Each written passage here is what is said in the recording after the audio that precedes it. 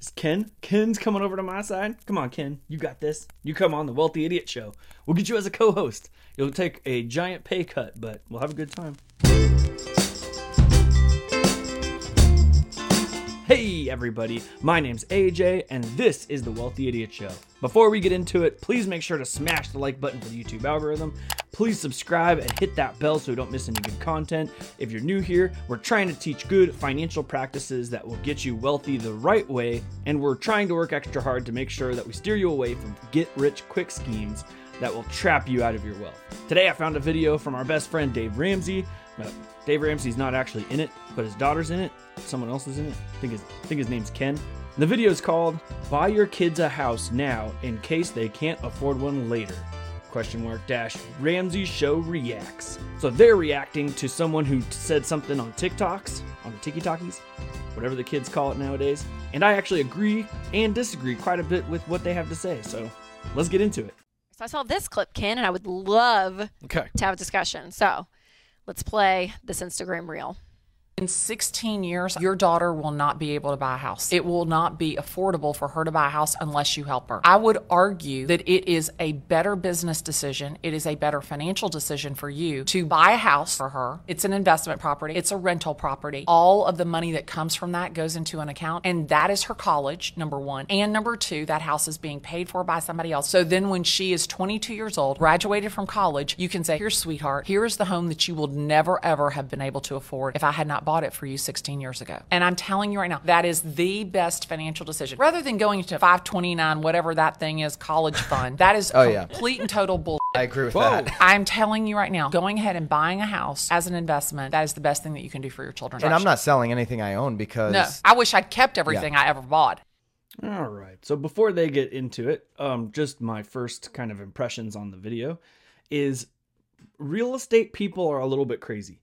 The gains from real estate are so good that when you sit down and do the math, when you do the math about putting your cash into anywhere else, it doesn't make sense to do that if real estate is like a sure thing. The trick is real estate a sure thing? You get all these people who started in real estate like after the 2008 crash, houses were low, we saw like good increases over time.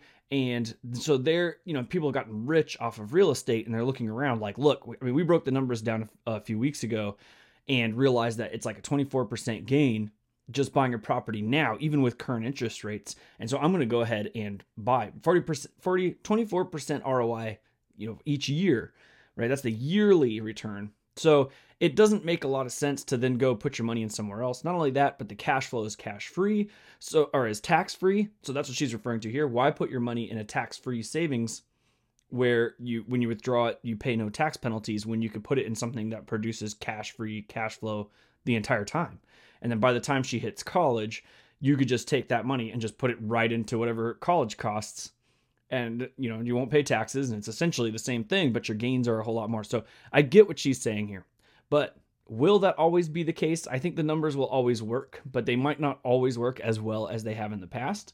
Right now, we're seeing declines as opposed to increases. Not saying that it's not going to keep increasing in the future. I'm going to keep investing in real estate, but from 2012 to today, it's been nuts. The other thing is real estate isn't like the easiest, most passive thing on the planet. Dave Ramsey has said, like, stop calling real estate passive income. It's not. It's like a job. I'm all for you buying some real estate. But when idiots on the internet say real estate is passive income, that means they've never owned any. I would say it's a very, very part-time job for me, at least. Like, I put very little effort into it each week, maybe an hour or less each week. So it's not like a huge part-time job, but still, it does take effort. There was a lot of stress on my first home when I bought it, and I was having a hard time sleeping that month because I didn't know if this was going to work out, how that was going to look, and I even had cash reserves. So even with all that, it was kind of stressful. This isn't something that everybody can do. So saying you can't, your daughter's not going to be able to buy a house, you should do this, everybody should do this, I don't know if that's entirely true. As far as the part where she says that your daughter won't be able to buy a house in the future in 16 years, she'll never be able to afford it. Actually, I have data suggesting that that's not true, but I think they're going to talk about that. And that's the part where I think we're going to agree. So let's watch first and then we'll respond. Wow, a lot there. Fascinating. Boy, she was a bit of a machine gun there. She knew what she wanted to. All right, get out things. to the world. Myth number one, first thing she said that's incorrect, and it's just absolute emotional hyperbole, is that your daughter won't be able to buy a house. It won't be affordable. Oh, yeah, she won't be able to on her own. That's fear-mongering, and yes. that's kind of playing into this whole, upper class versus lower class. It's a little bit of middle-class warfare because she's making a point. But that's exaggerated, and it's not true. Secondly... All right, I'm going to stop him there. So he's absolutely right.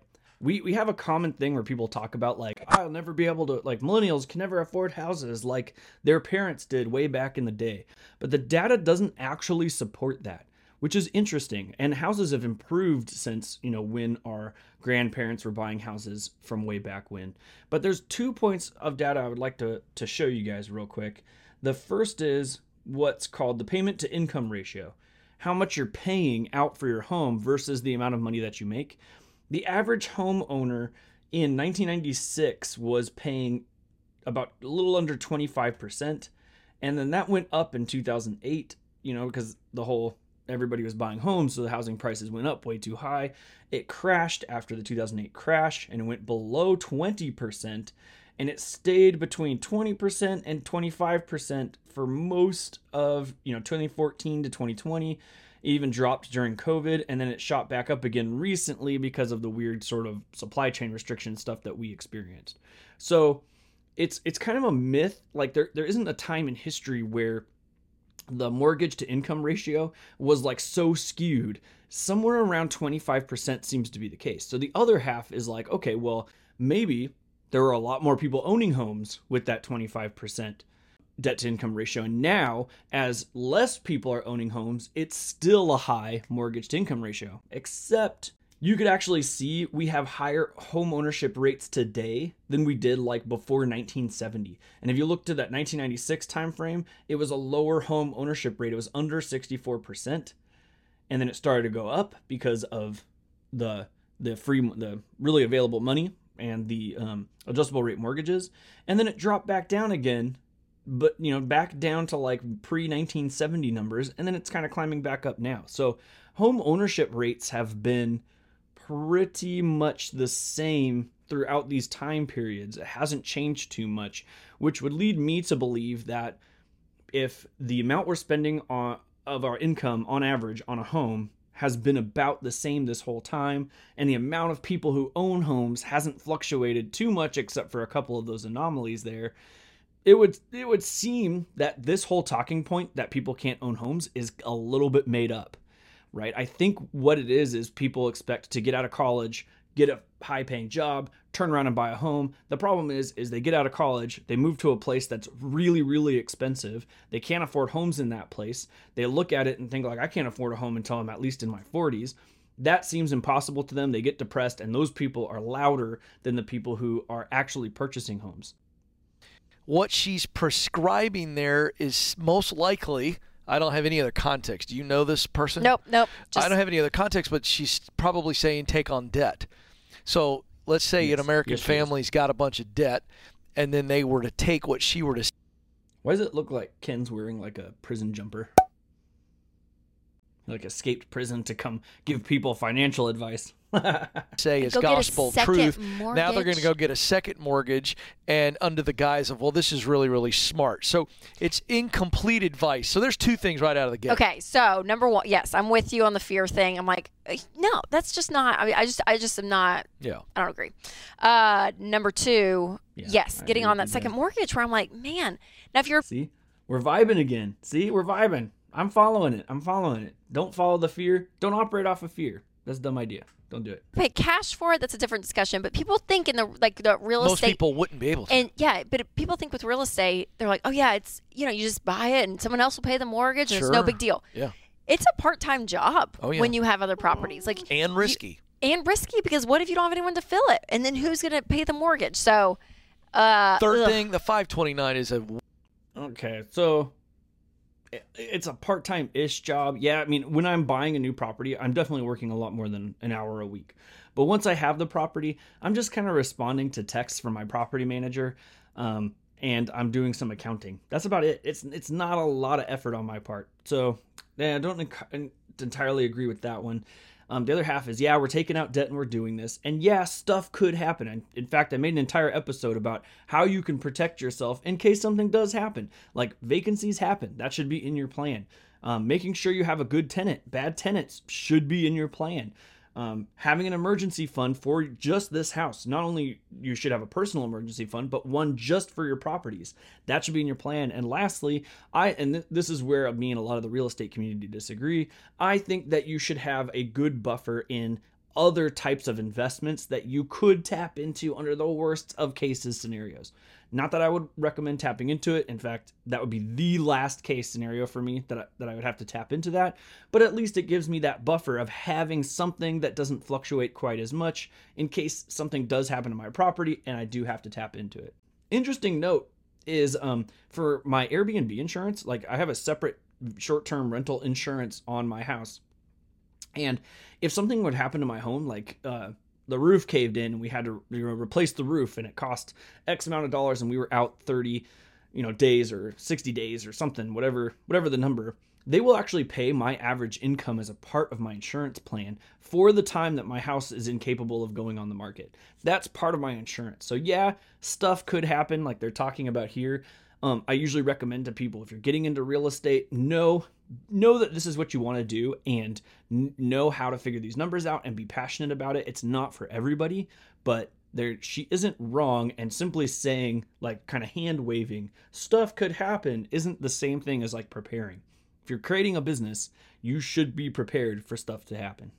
Wonderful investment vehicle. She makes it out like it's some sort of piece of crap, and they're both like, "Oh yeah, no, 529. That's so stupid." Well, if it's not, that's not right. 529 is a wonderful investment vehicle, and it can be used multiple ways. So, again, the poo-pooing what's normal and the fear-mongering here, this is incomplete. However, all right, those are three. So a 529 allows you to tax defer the money. So tax defer means you're not paying taxes on it now. You get to write all the contributions up to whatever the limit is on a 529 as being tax-free. And then it's tax-free again as long as the withdrawals are for approved educational purposes. And that's not necessarily universities. We talked before about coding boot camps being something that's useful. And you could do a coding boot camp, put your money into the 529, do a coding boot camp, and it's all tax-free. Tax-free is awesome. Not only that, but it's simply an account vehicle, meaning that you could invest the money that's in that 529 elsewhere. So you could stick it into index funds like we talk about here. There's even spicy ways to stick it into other stuff like real estate if you needed to, or crypto, I think, has recently been approved if you felt like doing that. And then as you're withdrawing this and giving it to your child for their or for their education purposes, you're not paying taxes on it. So it is pretty good to go. What I was talking about earlier was that comparison to real estate. Like if I were to buy real estate, take out a loan, leverage that real estate, the income from that real estate is tax-free. We've covered that in other videos. We'll cover it again for sure, but you're not paying taxes on that income. The house is also appreciating as time goes on, and that's a gain in your net worth value. You can use that tax-free money to then pay for the college. But not only that, the people who are living there are paying the mortgage, so they're paying down that debt for you. You're not paying down that debt yourself. And what she's saying here is like, look, if you have something that has like a cash-on-cash return of like 5 to 10%, which is pretty awesome from your original investment, and all of that income is tax-free, and then we could turn around and put that into anything, why would you put your money in a 529 when this is an option? And I don't entirely disagree. I just don't agree that you have to pick one or the other. Like I was saying at the beginning, real estate people tend to be like, real estate all day, every day, no other options, don't diversify because this is the thing that works the best. I kind of prefer an approach of kind of putting my eggs in a bunch of different baskets. I like the advantages of real estate and the wealth gain from real estate, but I like knowing that I have these other things there that are more stable and are less effort on my part. So, doing real estate and a 529 is not a bad idea. Three things I didn't like. Okay. Give me what you did like, Kenneth. Here's the caveat. All right. The caveat is if you is Ken's coming over to my side. Come on, Ken. You got this. You come on the Wealthy Idiot Show. We'll get you as a co-host. You'll take a giant pay cut, but we'll have a good time. Have no debt. Mm-hmm. All right. You have no debt the Ramsey way. And you can put a sizable down payment on a home, a future home. and in the context of what she's saying, for your child versus fund their college.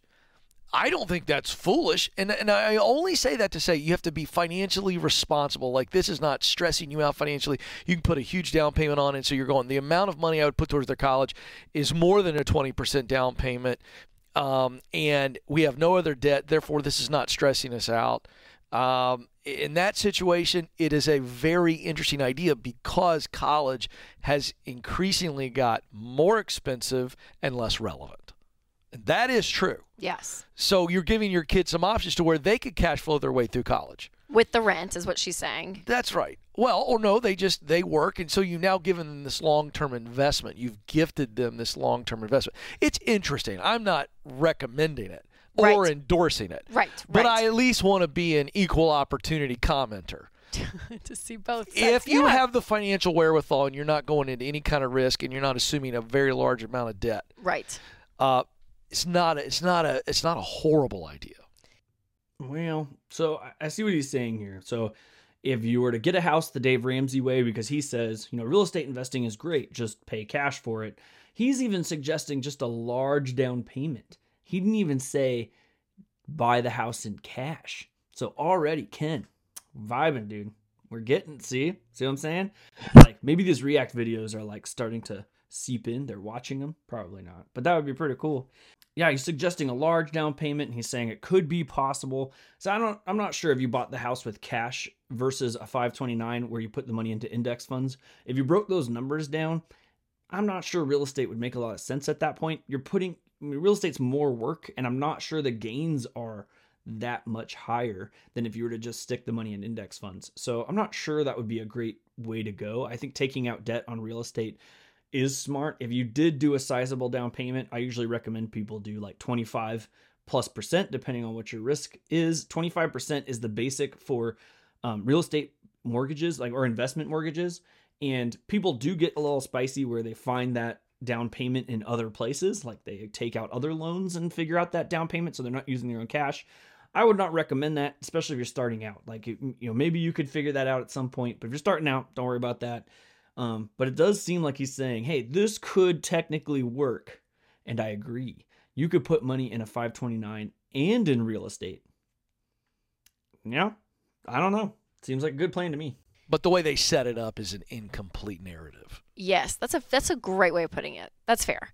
Because, too, I'm like, when you transfer an asset like a house, there's a lot of things. You were talking about this earlier. To a child, I'm like, yeah, you got it. There's like a tax. There could be tax implications if you're not careful. All of this, and the rental income that you make is taxable. Can't guarantee that. Like it's just all of this. And she said this before, and I've caught her on it before. The rental income is not taxable. If she does transfer this house over to her daughter, that could be taxable.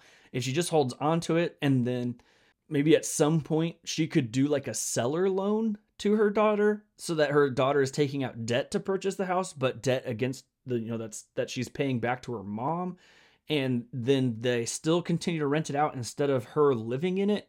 You could do stuff to try and figure this out that would make sense, but that is something to watch out for. If you buy a investment property and then you hand it over to someone else, that is an asset acquisition. That is income, so that'll count. I'm like, man, I don't know. It's just I don't know why. I'm like, it feels like get an UPMA or something. Like start investing in. This is the nature of social media. People like this can sway people with an incomplete narrative.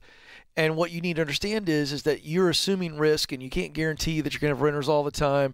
There's a lot of things that are at play. Versus the 529 can be used in a variety of ways towards qualifying them. So if they don't go to traditional college, they could still use the 529 for a trade school, which now is like, and can be passed to different children and all that.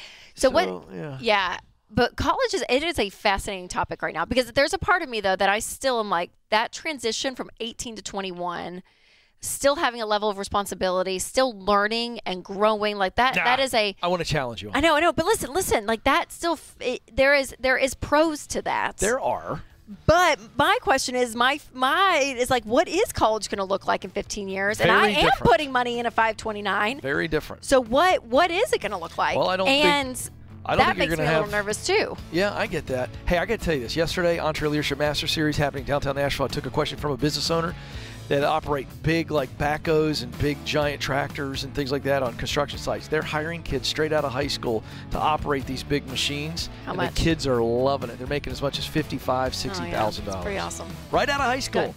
That's the end of the video. So there are some really cool jobs out there that don't require college that make a lot of money. You could invest that money. You can buy real estate with that money and set yourself up way past your college peers.